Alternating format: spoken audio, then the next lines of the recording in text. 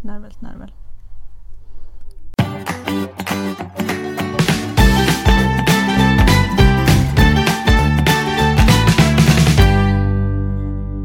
Välkommen till Postpatriarkatet. Här har ni mig, Natasha Blomberg, Lady Damer, och Anja.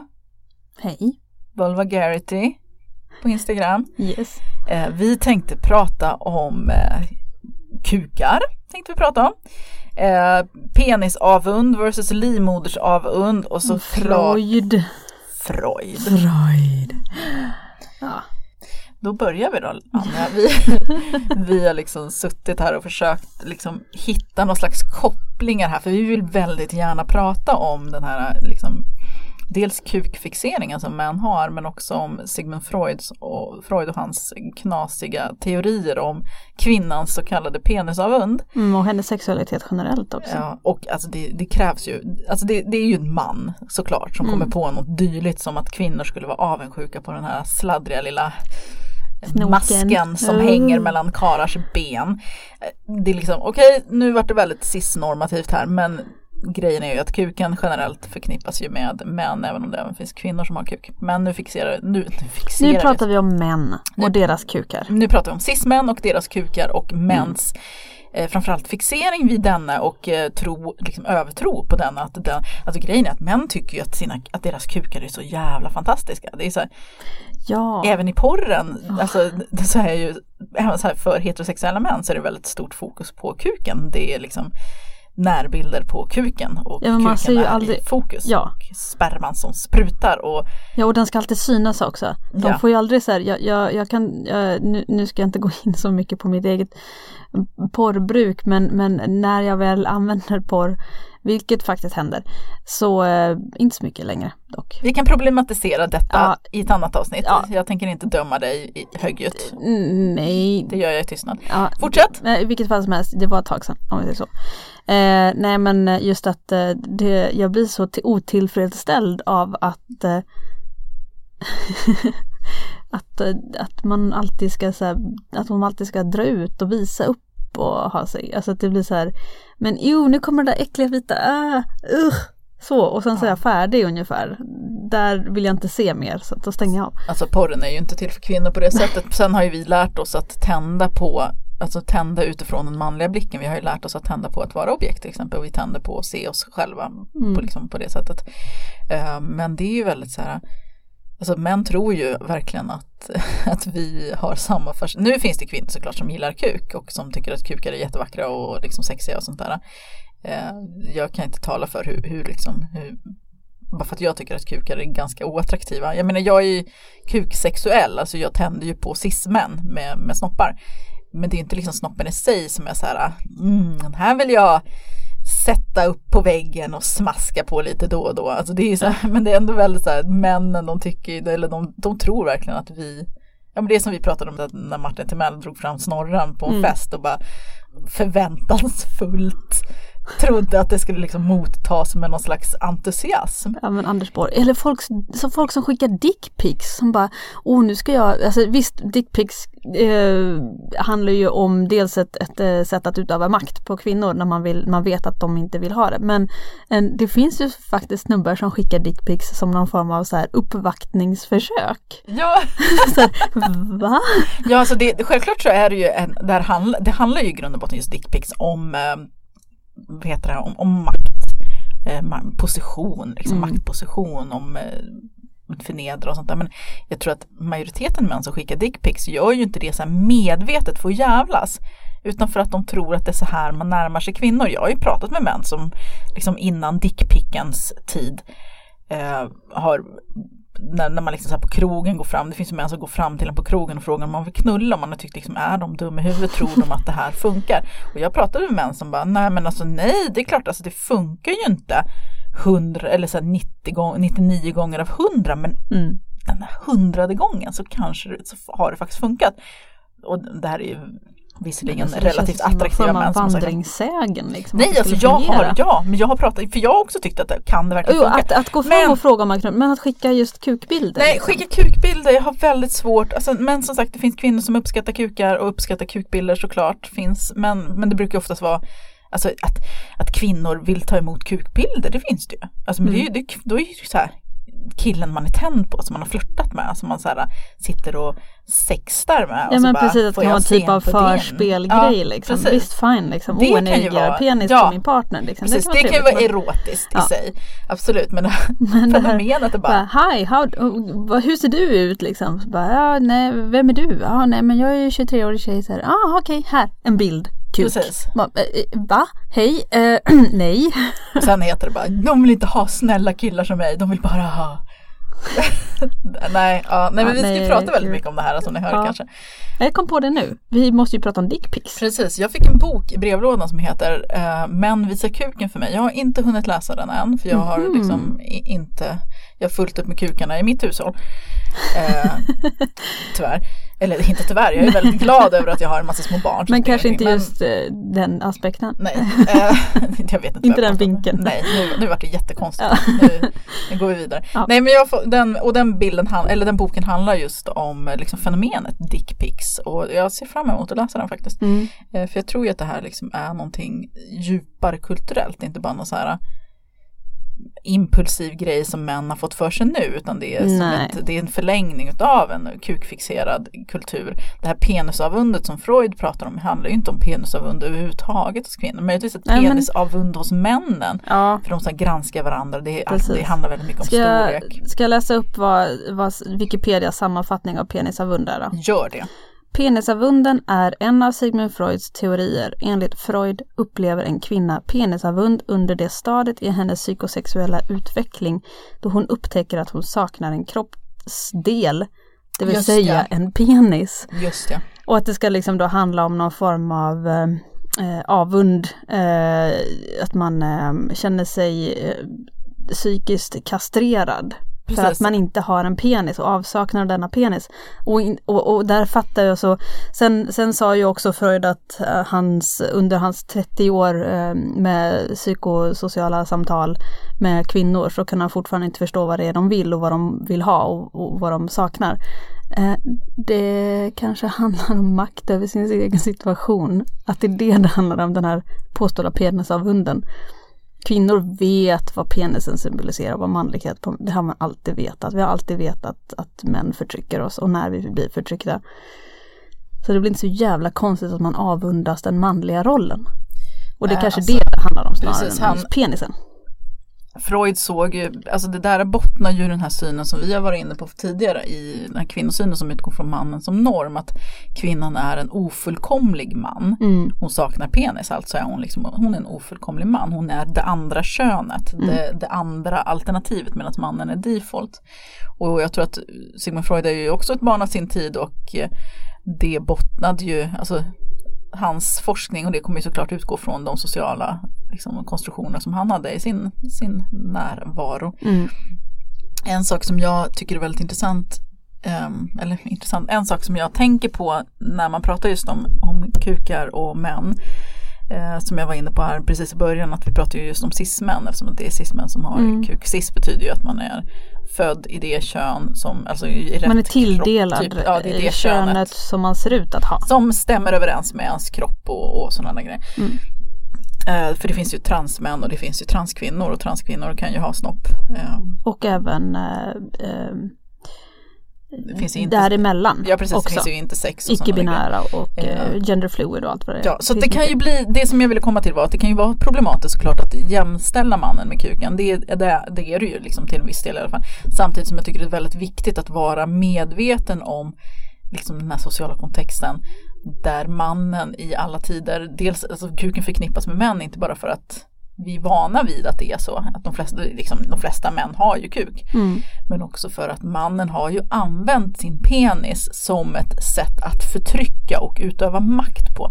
Penisen i sig ger ju inga privilegier, det kan man ju absolut konstatera när man tittar på transkvinnor som fortfarande har sina penis och sina könsdelar kvar och sådär.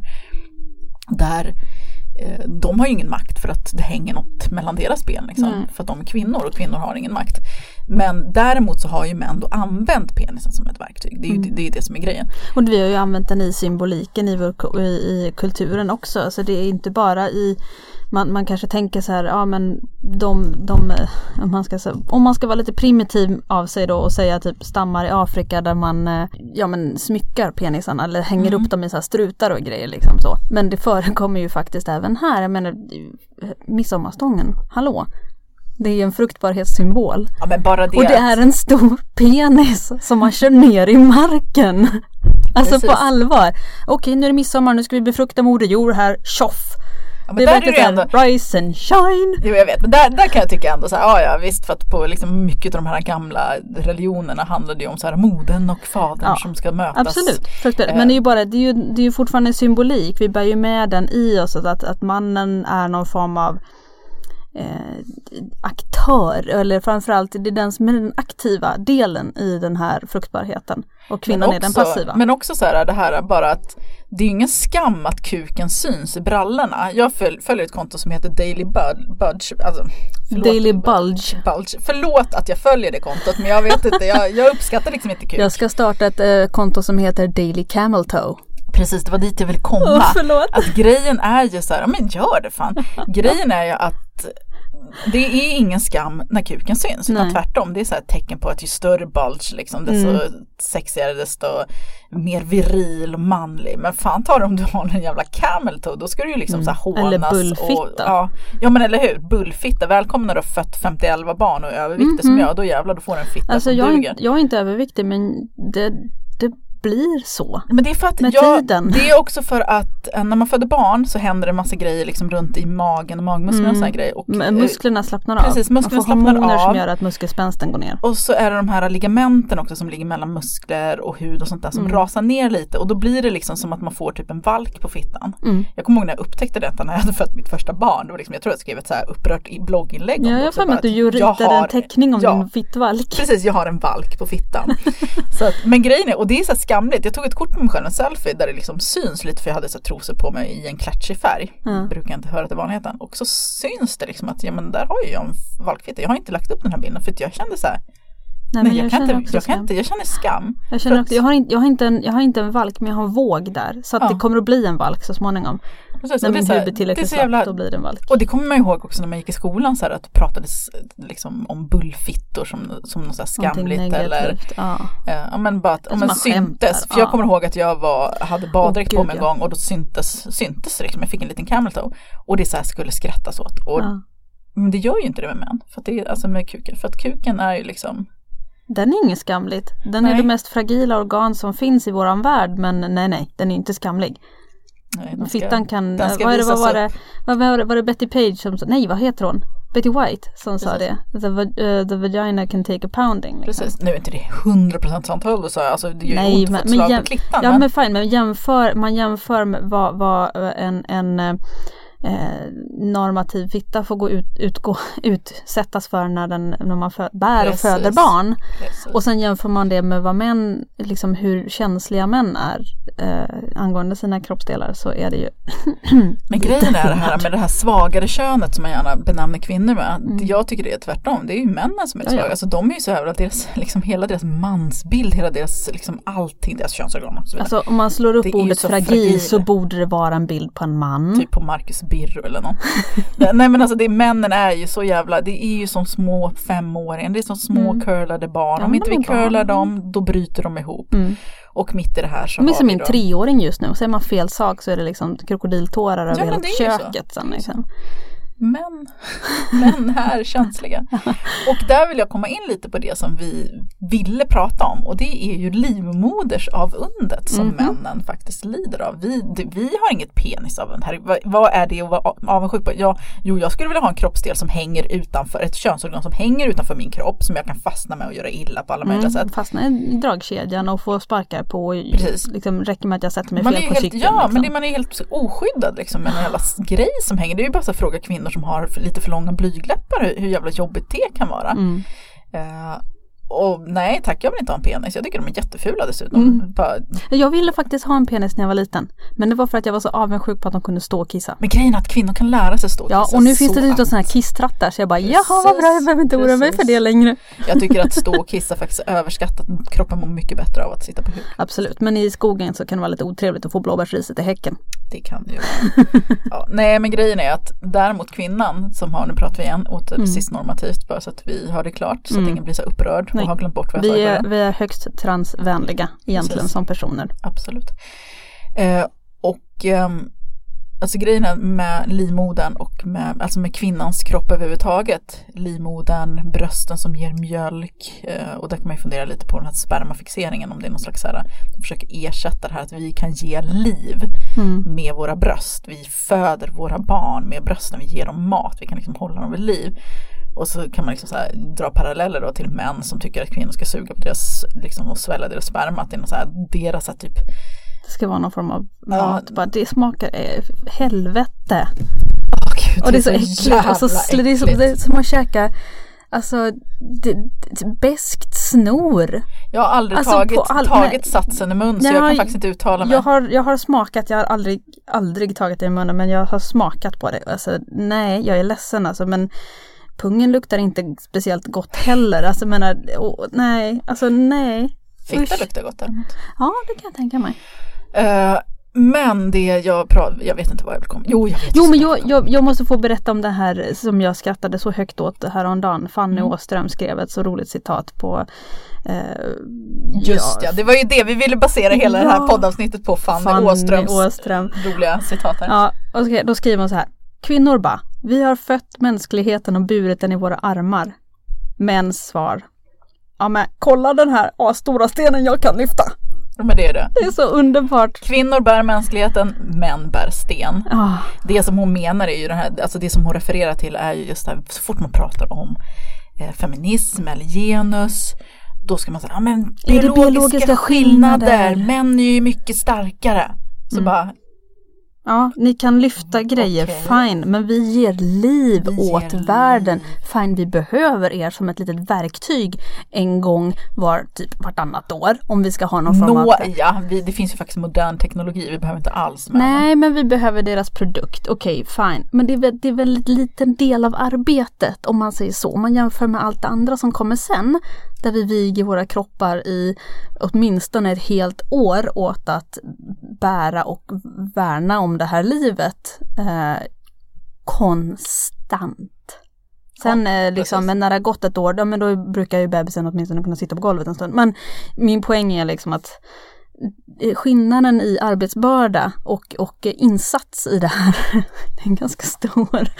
Alltså glada nyheter, de har ju lyckats reproducera nya liv genom att klona typ, men de har så här lyckats få möss att föröka sig utan en hane, så att glada nyheter allihopa, men ledsna nyheter för alla män. Ja, men alltså det roliga var att för många år sedan, tror jag det var tonåring, så sa jag det till mig själv, alltså, en dag så kommer det ju ske att vi lyckas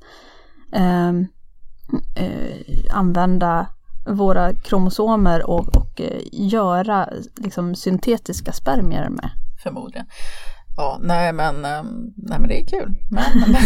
Ja, men alltså på sätt allvar, alltså män kommer ju alltid finnas. Vi föder ju söner om inte annat. Ja, alltså jag är inte intresserad av att ha en sån debatt. Alltså det är någon sån där troll i min blogg som tycker att vi ska abortera alla våra söner. Nej, aldrig i livet. Nej, då skulle det vara barnlöst dessutom. Men min tanke där var ju mer att om inte reproduktionen är avhängt män på samma sätt, då är ju alltså vi blir ett steg mindre till att vara beroende av män. Å andra sidan, den här kvinnliga revolutionen där vi reproduktionsvägrar blir ju lite fattig då. Ja. Om vi inte behöver männen. Nej, alltså grejen är ju det att Fanny är väldigt mycket inne på just att både att automatisera barnafödandet, det vill säga att avlandet ska ske utanför kvinnors kroppar i liksom kärl, och att vi ska vägra reproducera. Och jag tycker det är väldigt intressanta tankar, därför att det är alltså, så länge vi föder barn, jag tycker det är helt absurt egentligen att förtrycket bottnar väldigt mycket i att det är vi som bär och föder barn. Jag tycker snarare att varför dyrkas inte vi som gudar? Varför, som du sa, att våra kroppar kan skapa, bära liv. Det här liksom, men vi är gravida, när män försöker ta åt sig äran av att de minsann har skapat liv. Du har bidragit med en liten cell, du har sarrat. Du har kommit, Precis, du har onanerat i kvinnans kropp. Det är inte ens säkert att hon kom. Nej, precis. Så att, och oftast är det ju inte precis, så att det är hon som skapar, det är min kropp som har byggt det här barnet. Det är min cellen, energi liksom, det här tar av. Det är bara från mig i princip. Så du har bidragit med en mikroskopisk liten partikel. Precis, det är men det är ungefär som att man kommer liksom där med kanelen till gröten medan liksom husmor har stått där i flera timmar och gjort den där jävla risgrynsgröten. Nu ska vi lägga ner mandeln här. Japp. Så har jag gjort mitt. Min insats, vi har gjort samma jobb. Eller typ som män som står vid grillen och tycker att de har liksom gjort allt, medan kvinnorna har gjort typ alla tillbehör. Dukat, sett till att allting är trevligt. Marinerat. Ja, precis. Ni här, jag vill komma. Ja. Nej, men jag tycker det är helt absurt att vi förtrycks utifrån det här. Men det är alltså, Fanny har ju rätt. Vi kommer, alltså så länge det är vi som föder barnen så kommer vi alltid vara, alltså det kommer alltid vara i underläge. Därför att det påverkar just i det här moderna samhället framförallt, så påverkar det ju.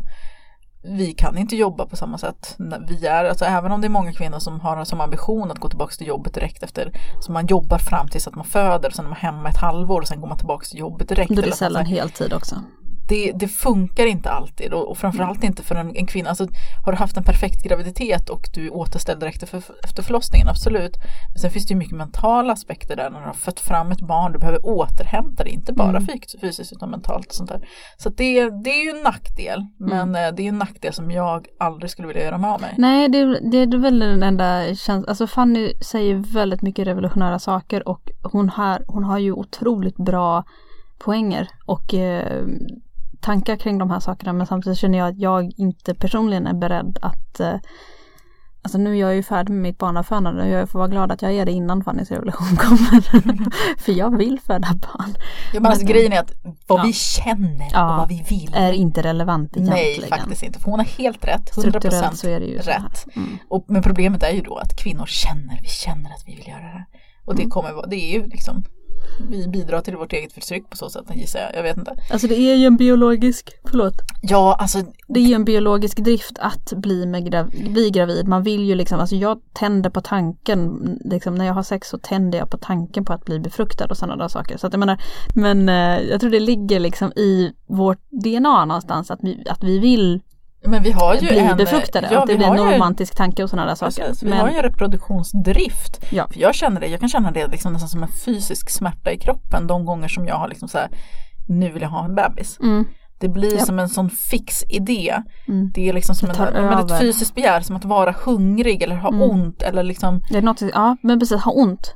Ja, och det går inte över. Ja, men precis, det går inte över om man inte får. Sen säger inte jag att alla kvinnor är som jag, för att del fattar inte alls vad man snackar om när man pratar om den här biologiska klockan. Alla kvinnor vill inte ha barn. Nej, precis. Alla vill inte det för att människor är olika liksom, oavsett vilket kön man tillhör. Men för mig var det väldigt fysiskt påtagligt och därför kan jag känna så här, det är skitjobbigt nu när vi har beslutat att vi ska inte skaffa några fler barn, för att min kropp orkar inte, den gillar inte att föda barn, den gillar inte att vara gravid. Men jag känner ändå att shit, jag är inte klar.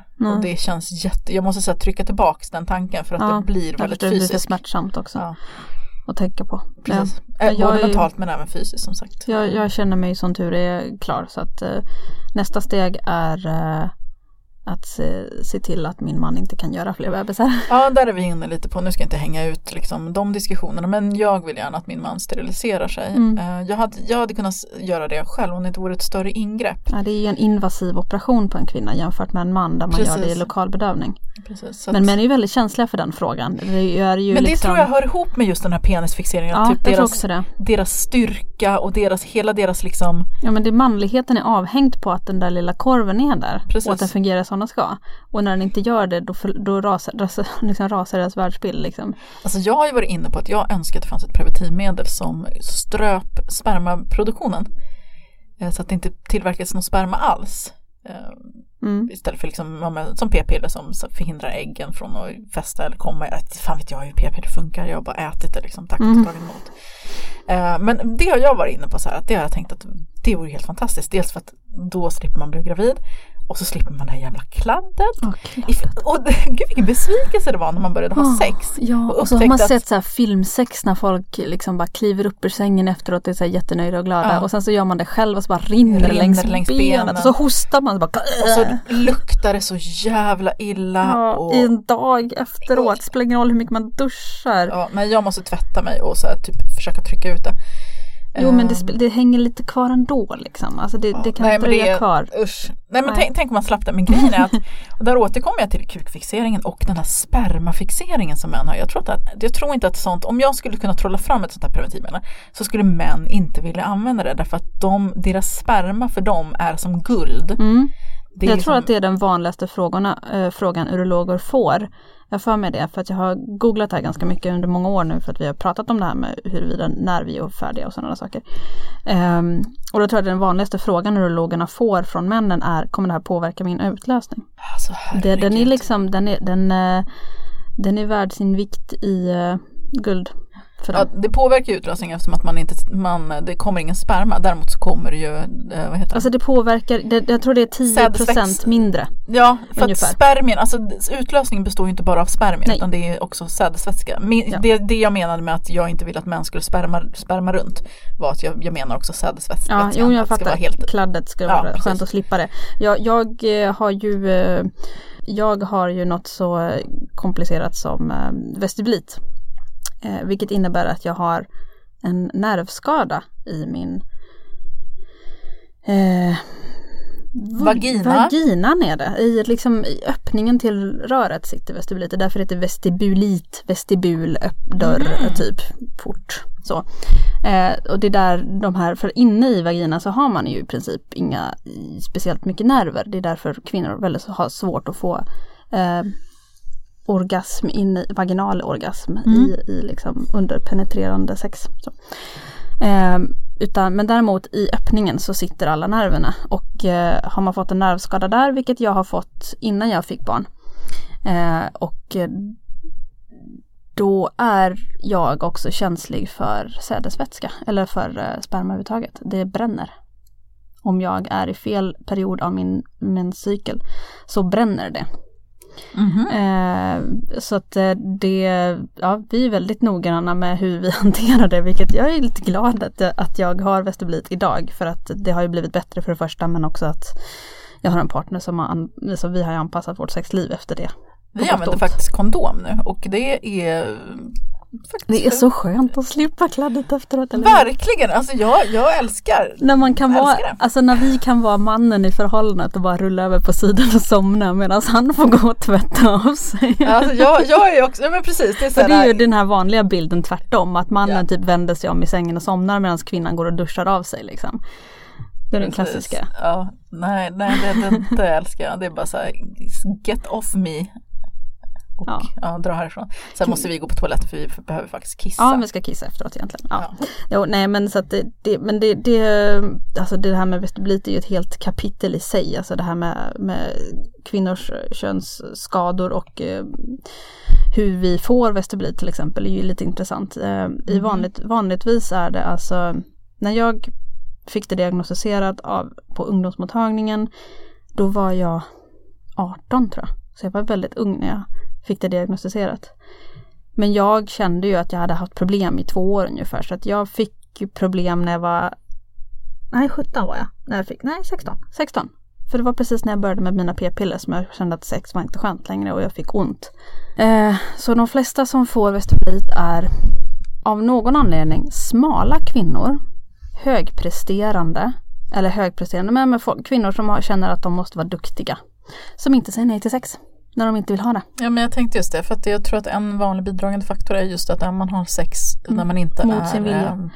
När man inte är sexuellt upphetsad framförallt. Alltså att man inte väntar tills slidan har lubricerat sig själv. Så man får inte, eller att man har dåligt med förspel och sådana saker också, en vanlig orsak. Och då får man en massa mikrosprickor. Och det kan i sig direkt leda till vestibulit, men det kan också leda till en massa svampinfektioner. Och det vet man leder till vestibulit om man har upprepade svampinfektioner och behandlar sig med de här receptfria läkemedlen, krämen och vagitorerna som faktiskt fräter så att, på slemhinnorna. Så att det där med att ha sex mot sin vilja har ju många negativa effekter. Inte bara psykologiska utan också väldigt fysiologiska. Men nu har vi babblat mycket om det. Nu ska vi återgå till ämnet igen. Ja, men det är ju ändå, alltså det är ju relaterat just för att kuken måste få sitt liksom. Det är ju... Ja, men precis. Vi uppoffrar oss och då, man säger inte nej som kvinna. Liksom. Men det är också just det här med den penetrerande sexen. Att, alltså för det har ju vi pratat om många gånger, både jag och Cissi i Pentricket, men också du och jag, om det här hur heterosex är väldigt penisfokuserat. Det är penis i vagina fokuserat. Man pratar ju liksom om penetrerande sex istället för omslutande sex. Nu har inte jag något större problem med just den formuleringen, för att jag känner mig verkligen penetrerad. Jag känner inte att jag omsluter något. Jag känner att det är någon som sticker in någonting i mig. Men det är säkert alltså det är förmodligen för att det är så jag har fostrat att se på det. Bla, bla, bla. Det kan man säkert analysera i all evighet. Men att sexet börjar då, det är det som är sex. Man har liksom, min sexualdebut, när man pratar om det så pratar man ju väldigt sällan om liksom första när man gången fick man blev pullad eller första gången man slickad liksom. Utan det är så här, första gången jag fick en kuk i min fitta. Och sen så när mannen har kommit så är sexet slut. Sen så är det ju en del som anstränger sig och försöker få kvinnan att komma efteråt också. Men många kvinnor tycker det är så här, men gud, nu vill jag inte vara till besvär. Nu, bättre lycka nästa gång. Det var skönt ändå. Typ. Nej, men och det är ett problem som bidrar bland annat då till vestibulit, för att det liksom, fokusen ligger väldigt mycket på att man ska ha penetrerande sex istället för att det finns, alltså sex ser ut på så himla många olika sätt. Alltså jag menar, hur har lesbiska sex liksom? Bättre sex än heterosexuella, kan jag säga.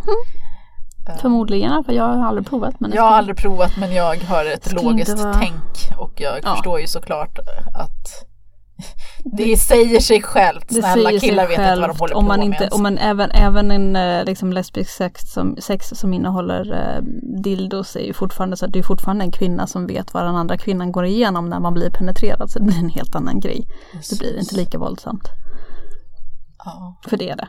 Men sen vi har ju den här, alltså Freud, vi pratar ju mycket om Freud i det här avsnittet, och Freud var inte så jävla länge sedan. Det är alltså typ 100 år sedan som hans teorier kom. Så då så himla gamla är de faktiskt inte. Och det gör ju också, det är deras anledning till att de tas upp fortfarande. Men det är också lite skrämmande att de tas upp fortfarande. Att det ens är relevanta. Ja, precis. Fast Att man har ju fattat de här sakerna för så länge sedan. Att det här med penisavund, det är en lite haltande teori. Han höll på med hysteri också. Han var ju en av dem som hjälpte till att utveckla den här behandlingsmetoden med onani. Men sen så gick han ifrån det och började kritisera det istället. Och då gick han ju in i de här teorierna om det här med penetrerande sexet som någon form av mandomsprov för kvinnor. Där han i princip säger att klitorisstimuli och klitoral orgasm är ett tecken på psykisk omognad och ibland även mental sjukdom. Så att om för att vara kvinna, för att vara riktig kvinna, så var det i princip bara penetrerande sex och gärna vaginal orgasm som gällde. Det var det att vaginal orgasm, alltså den vaginala orgasmen är väldigt, väldigt ovanlig. Nu säger jag inte att kvinnor inte kan få det. Nej, men det kräver ju jävla mycket mer arbete för att liksom, alltså då ska man ju hitta den jävla G-punkten som typ, jag menar, män har haft problem med att hitta klitoris i alla år. Nu ska de hitta G-punkten. Lycka till, säger jag. Vet du vad, jag tror, och det här har Fanny skrivit om tidigare och jag har pratat om det tidigare också i Pentricket, att just det här med G-punkten, jag tror att det där är bara liksom ytterligare ett sätt för, alltså jag vet att G-punkten existerar och blir nästan alltså det är ju sån här, så kan man ju liksom, vad heter det, prostatavävnad som sitter. Jag tror att det är därifrån man också får de här sprutorgasmerna. Jag har ju haft med Anna här i podden och hon vet ju precis hur man får en riktig sprutorgasm. Och det är tydligen ingen myt. Nu har jag också förstått det. Det finns liksom körtlar som är lite svåra att se, men det finns öppningar. Och de är där vid just liksom vid G-punkten. Men skitsamma, jag tror fortfarande. Nej, men de är utanför. De är runt urinröret. Nej, ja, men du stimulerar på G-punkten för att de ska kunna liksom spruta. Men som sagt, alltså, då ska ju män komma åt det där. Och det gör men de hittar inte klittan och de hittar inte där inne och de vet inte vad de håller på med. Men jag tror ändå att den här så här, fokusen på att hitta din G-punktsorgasm bla bla bla, handlar väldigt mycket om att män man ska fortsätta ha penetrerande sex utan att behöva liksom ta reda på var klitoris ligger då, för den är tydligen jättesvår att hitta. Mina barn har ju hittat sin då, eller mitt barn har ju hittat sin, men tydligen jättesvårt. Vi kvinnor hittar ju våran, men jättesvårt tydligen. Men jag tänker också på just det här med klitoris, att hur så här, mycket myter och rädsla som har funnits kring det här och kring kvinnors njutning. Jag menar fortfarande i vissa delar av världen så omskär man ju faktiskt kvinnor och flickor. Man skär bort klitoris för att man tror att den på något sätt kan skada mannens snopp, skada mannens manlighet, skada mannen överhuvudtaget. Ja, att kvinnor inte ska få orgasm, för det är någonting som tillhör liksom den onda sidan, om man säger så. Precis. Och det kan man ju liksom så här skratta åt, eller inte, det är väl ingen som skrattar åt omskärelse, men liksom så här oja sig åt och peka på de andra att kolla vilka galningar, de tror liksom att klitoris kan skada mannen, men det är ju ändå lite så här hur kvinnors sexualitet, vi har ju fortfarande samma tänk här i Sverige som vi har pratat om tidigare avsnitt, om horan och madonnan till exempel, att horan hon är dålig på så många olika sätt. Det är dåligt för män. Män vill gärna vara först. Män vill veta vad som har varit där tidigare. Ja, precis. Och jag tror att kvinnor ska det är okej att vi upplevs som att vi njuter. Men vi får egentligen inte genuint njuta. Inte för mycket. Vi får inte vara för kåta och vi får inte liksom hänge oss för mycket, för det upplevs ofta som hotfullt och lite så här, då blir de äcklade, då är man en hora liksom. Sen så är det inte en medveten tanke hos många män så här, oj, nu vart hon lite för kåt, det var horigt, men det finns ändå den här, men det blir lite avtändande. Jo, det finns den här liksom, det här precis, hon får inte vara, jag vill fortfarande känna att jag jagar lite, det blir lite mer spänning då. Och det är liksom ju många kvinnor och män som tänker på det sättet, att kvinnor ska vara liksom en mottagare av penisen då, och mannens lust, hon får inte begära för mycket, utan hon ska gärna vara som en skör liten blomma tills han kommer till, då ska liksom han ska tända hennes eld liksom, den ska inte finnas där. Och det är ju fortfarande samma tänk. Alltså de gånger man har sett porr och sådana saker, så ser man ju det väldigt tydligt också, att för det första så är det ju fake alltihopa rakt igenom naturligtvis. Jag har tittat på en dokumentär om porr som jag kommer inte ihåg vad de heter nu, men det handlar om porrbranschen. Går på Netflix, man får leta.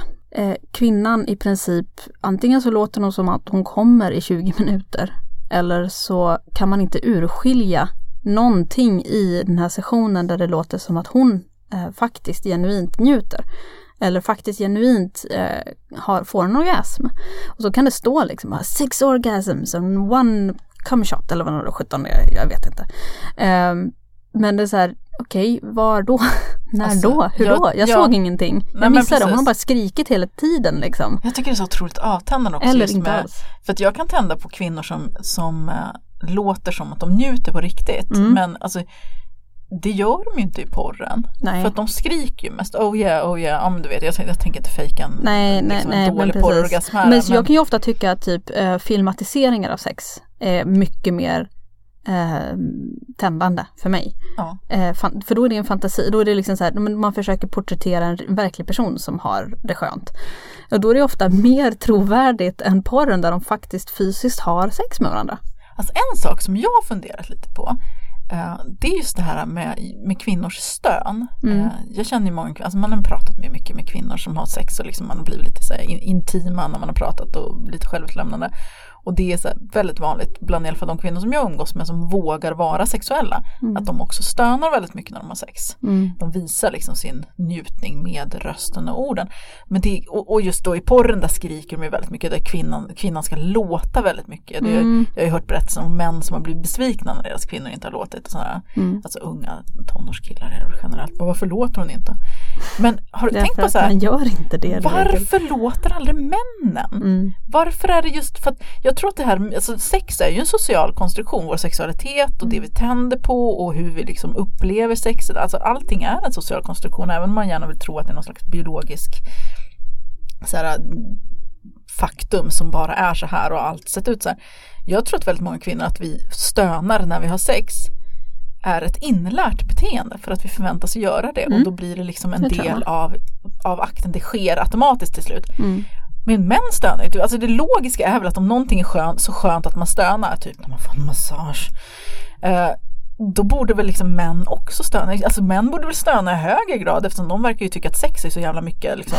De har ju skönt hela tiden. Precis. Medan kvinnor kanske har så här, men det här är okej, det här är okej. Nu börjar det kännas lite varmare här. Heterosexuellt sex. Ja, precis. Och penetrerande sex. Ja. Nu börjar det bli bättre. Nu är det lite så här, det är lite som när man har så här, gör man nyckel. Nu är det varmare, nu är det varmare, nu är det kallare igen, nu är det varmare. Nej. Nej, nu är det jättevarmt. Nej, nu gick åt fel håll. Så. Alltså för män är det ju mer så här, det här är jättebra, det är jättebra, det är jättebra, nu kommer jag. Så. Upplever jag det som. Det upplever jag också, så förlåt. Sen som sagt, det är det här penetrerande heterosexet, för jag tror inte att män är kåtare än kvinnor, eller att män liksom biologiskt njuter mer av sex. Jag tror bara att dels är det enklare just i det här penetrerande sexet, därför att deras liksom punkter blir stimulerade. Ja, konstant också. Ja, kvinnors punkter blir ju i princip bara stimulerade om mannen träffar rätt, eller om han faktiskt gnuggar lite. Men jag menar, ge en kvinna en rabbit och hon kommer på 30 sekunder. Ja, gud ja. Jag har ingen rabbit. Jag skulle också vilja ha en. Jag har alltid velat haft den, men jag har aldrig vågat. Ja, men får vi beställa 2 stycken tillsammans? Kan vi få mängdrabatt? Beställer till alla våra tjejkompisar. Men det är också så grej. Män känner ju, alltså jag känner inte, men jag har hört om män, jag har haft bekanta i mina yngre dagar som liksom helt allvarligt har erkänt att de så här runkar tillsammans i grupp eller framför porrfilm. Och jag har ju hört berättelser som den här boken som jag skulle bli så otroligt obekväm. Jag vill bara krypa under bordet vad jag känner. Ja, som i Katarina Wenstams bok, när hon berättar om att hon var på någon fest när hon var ung, och så bara går hon förbi vardagsrum, och det är flera tjejer på den här festen, men de håller sig i köket för att killarna sitter i vardagsrum och tittar på porr och runkar tillsammans. Bara, hörni, kan ni hämta papper?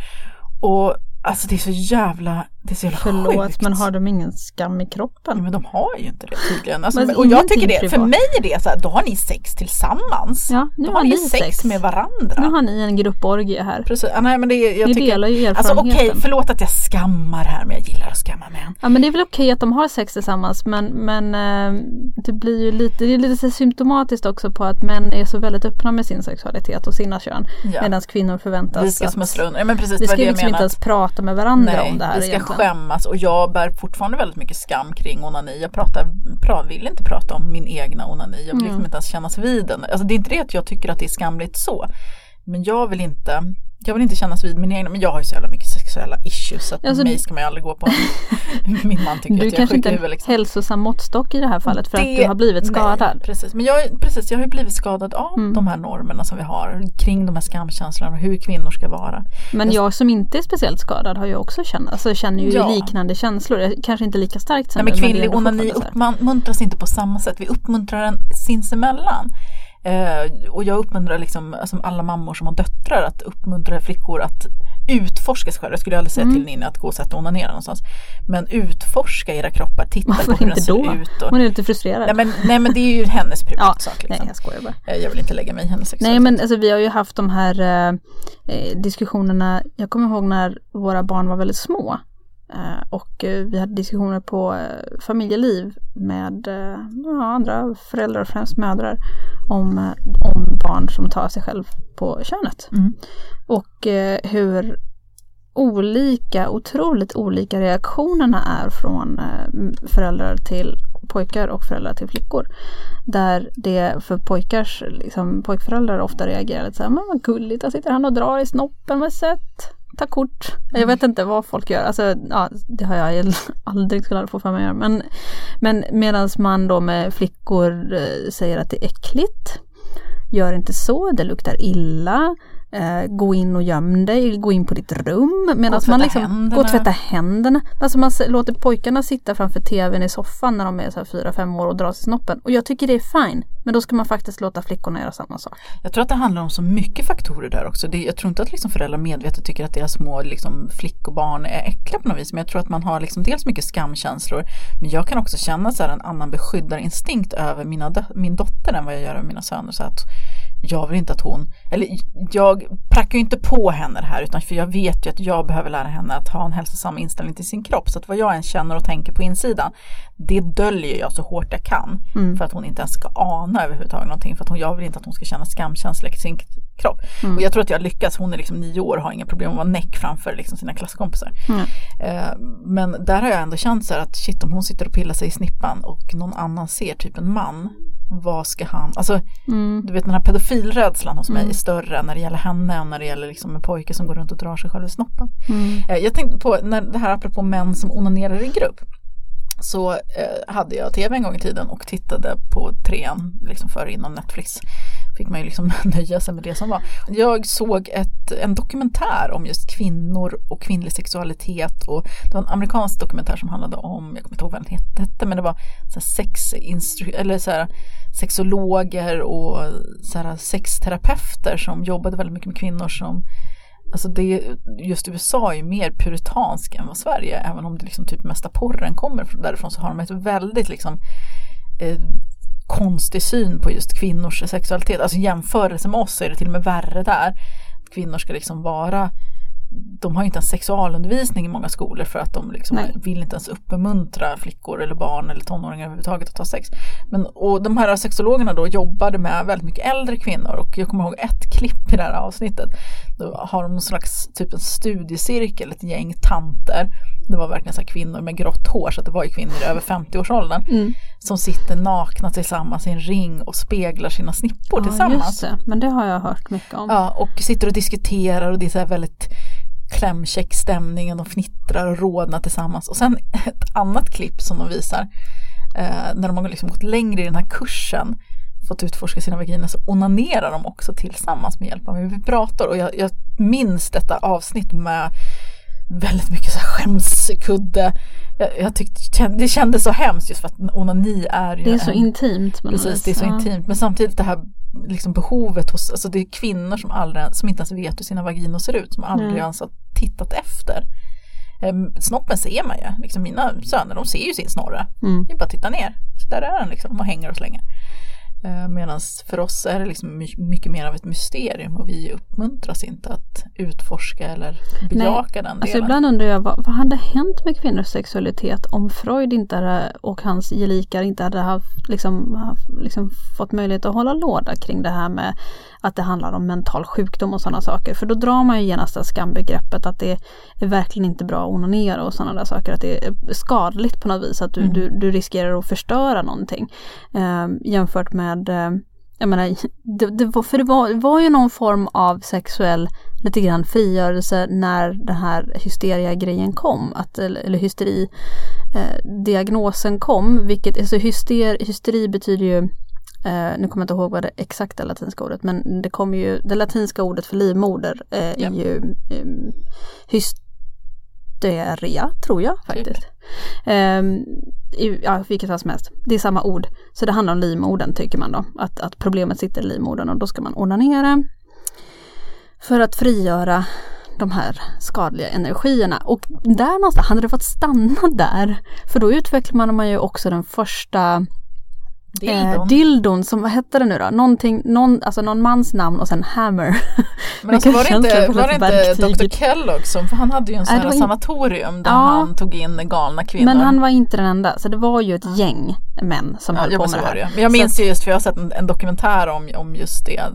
Men det finns filmer om just Kellogg också. Precis. Han höll inte bara på med majsflingor, han på onani också. På industriell nivå. Nej, men i vilket fall som helst, så alltså, hade det fått stanna där, hade vi fått stanna vid att kvinnor behöver också få känna njutning när de har sex. Wow, vad häftigt. Nej, och då kom Freud, och så la han locket på tillsammans. Han var ju naturligtvis inte ensam. Det var ju många som inte tyckte om det där. Lägga locket på, nej, nu måste vi återgå till den mansdominerade sexvärlden här och gå tillbaka till penetration, för det är det kvinnor mår bra av. Det handlar om psykisk mognad, växa upp lite grann. Jo, men det handlar ju om ägande helt enkelt. Män vill äga kvinnors kroppar. Om kvinnor börjar uppskatta sex, då ställer de också krav. Men då går de ut och har sex med massa folk. Alltså om kvinnor gillar sex, då har de ju sex. Ja, då inser de att de inte behöver män heller. För alltså, sex, att njutningen kan komma utan en man. Det också.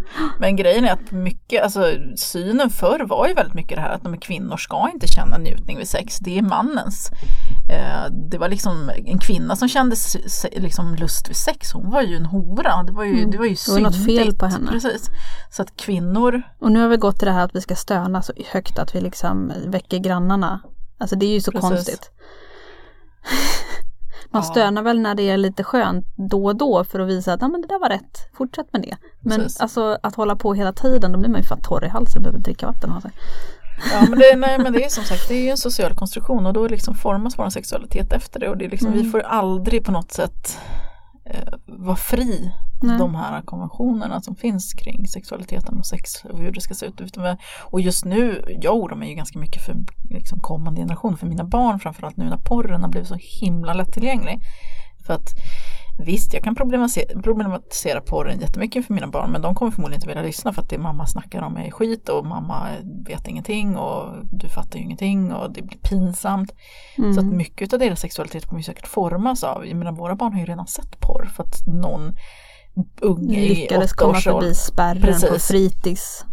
De har ju plattor på fritids och det var något barn som hade kommit förbi kommunens spärr där. Något barn med stora syskon. Precis, och visar de andra barnen på det. Så det är så här, okej, det börjar nu. På min tid, då hade man tur så hittade man liksom antingen skogsporren då, vilket är ett fenomen i sig. Just det. Eller så hittade de gömda tidningarna i skogen. Precis, men jag bodde ju mitt i Stockholm så vi hade ju trappuppgångsporren istället. Man kunde hitta porr liksom så här undanstoppat under trappen i trappuppgångar. Där papporna gick ut och... Precis. Snickrade lite.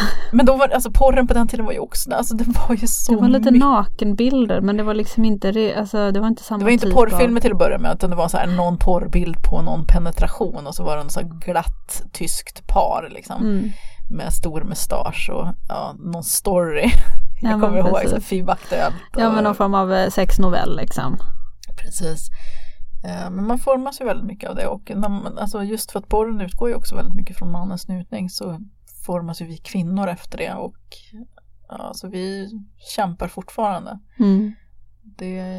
Och nu är det liksom porren idag är ju så sjukt skadad så att men det visar ju inget hälsosamt sex överhuvudtaget. Titta inte på porr.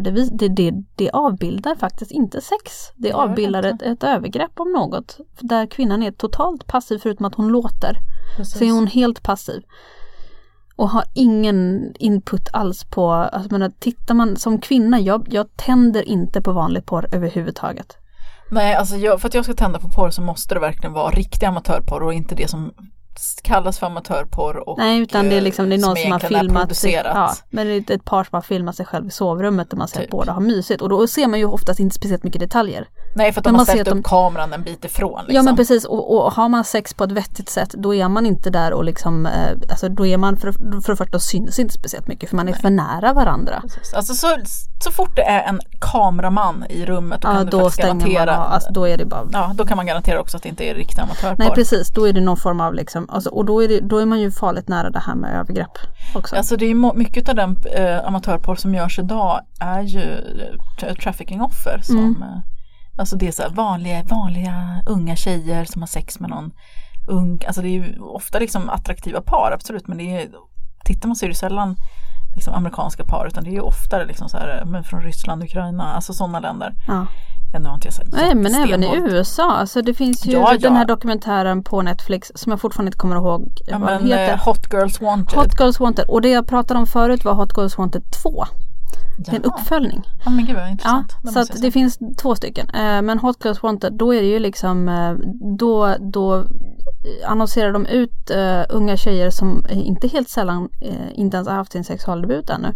Det vill säga att de har inte nödvändigtvis haft sex med en man. Penetrerande sex med en man förut. Och som är precis legal ålder, väldigt unga, väldigt sådär, jag vill komma ut med en småstad, mina föräldrar förstår mig inte, väldigt såhär pubertal, liksom men de revoltande tror typ att nu ska jag bli känd, nu ska jag bli en stjärna. Nu ska jag få ett porrkontrakt här, liksom så. Och sen används de i 1 till 3 filmer. Den första är vaniljporr i princip. Sen blir den grövre och grövre och på slutet så är det såna här gagfilmer där man liksom tvingar in snoppen i munnen på henne tills hon får kräkreflexer. Det är jättevanligt. Nej, men det är ju för att de berättar ju att det är en jättestor efterfrågan på liksom just det här, den oskyldiga girl next door som har liksom sitt första sex. Amatörporren. Ja, för folk vill egentligen inte titta på industriell porr, man vill se det äkta varan. Precis. Och då är det de här 3 första filmerna som är liksom de filmerna, men sen för att hon ska kunna fortsätta så måste hon bli mer extrem och gå över till den porren. Ja, för det finns ett chockvärde i det hela.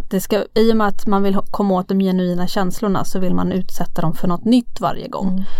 Så att man kan fånga kvinnans liksom genuina reaktion på det här, och inte helt sällan så är det ju tårar med i, framförallt de här gag, liksom sista steget där de faktiskt övergår till övergrepp då liksom, och tvingar flickorna in i saker, eller men unga tjejer in i situationer som de inte för det första inte blivit informerade om och sen inte egentligen vill. Så att, och sen efter de där 3 filmerna så får de åka hem. Precis, de får inga kontrakt, de får inga liksom, de får en liten struntsumma för 3 filmer och sen så får de åka hem igen, och då är de så utnyttjade och trasiga så att alltså, jag kan inte ens föreställa mig känslan. Alltså det var så himla hemskt att se just den här dokumentären också, för att de här flickorna, de uttrycker väldigt mycket att de vill det här, de tycker jag gillar sex och jag tycker det här verkar vara roligt och det här är min chans, och de är väldigt så här positiva, men sen märker man liksom hur när de sitter där bara, men jag hade en tagning idag och nej, han var inte så jag är lite öm, så jag får nog vänta några dagar innan jag kan göra nästa tagning. Jag har lite ont. Man ser att de försöker vara positiva i en situation som de egentligen inte mår bra i, och det är ingen tolkning från mig, utan man ser det väldigt tydligt. Titta på den filmen, Hot Girls Wanted. Man får upp ögonen väldigt mycket för hur porrindustrin ser ut, även om de till synes är frivilliga deltagare. Men det är ju för att de inte vet vad de kommer vara med om. De vet ju inte vad det är som faktiskt kommer att hända sen. De har ju ingen aning om hur porrbranschen fungerar. I 2:an där, jag tror att det är 2:an i alla fall, så pratar de om just om delvis i alla fall om hur porrinspelningar går till. Och jag menar, det handlar om timjobb, alltså timmatal jobb. De är ju helt förstörda efteråt. Och också, alltså det är liksom hur regissörerna säger saker som, ja men slå henne lite, det är helt okej, hon gillar det.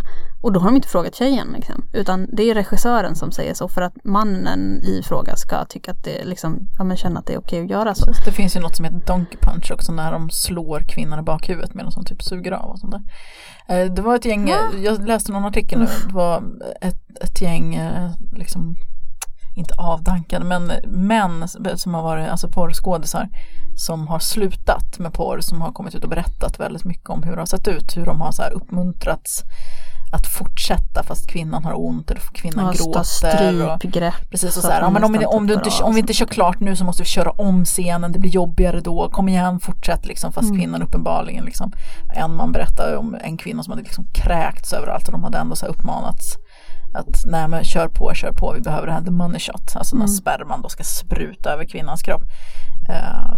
Återigen den här fixeringen vid sperman. Vi måste faktiskt avsluta för nu är tiden ute. Men vet du vad? Jag måste få avsluta med en grej som jag tycker är så rolig. Gör det. Jag hittade en bild på internet där det är en typ av blomma. Och nu översätter jag från engelska här. Den här blomman kallas för klitoria. Och det är min nya favoritblomma. Och sen är det någon som har svarat på detta. 5 spänn på att det var en kvinnlig vetenskapsperson som hittade den här. Och sen är det någon tredje person som säger 10 spänn på att de manliga fortfarande letar. Ja. Ni vet vad som gäller. Hashtagga postpatriarkatet. Och gå in på våra konton Lady Damers och Vulva Garrity. Precis. Vi ses nästa vecka. Det gör vi. Hej då. Hej då.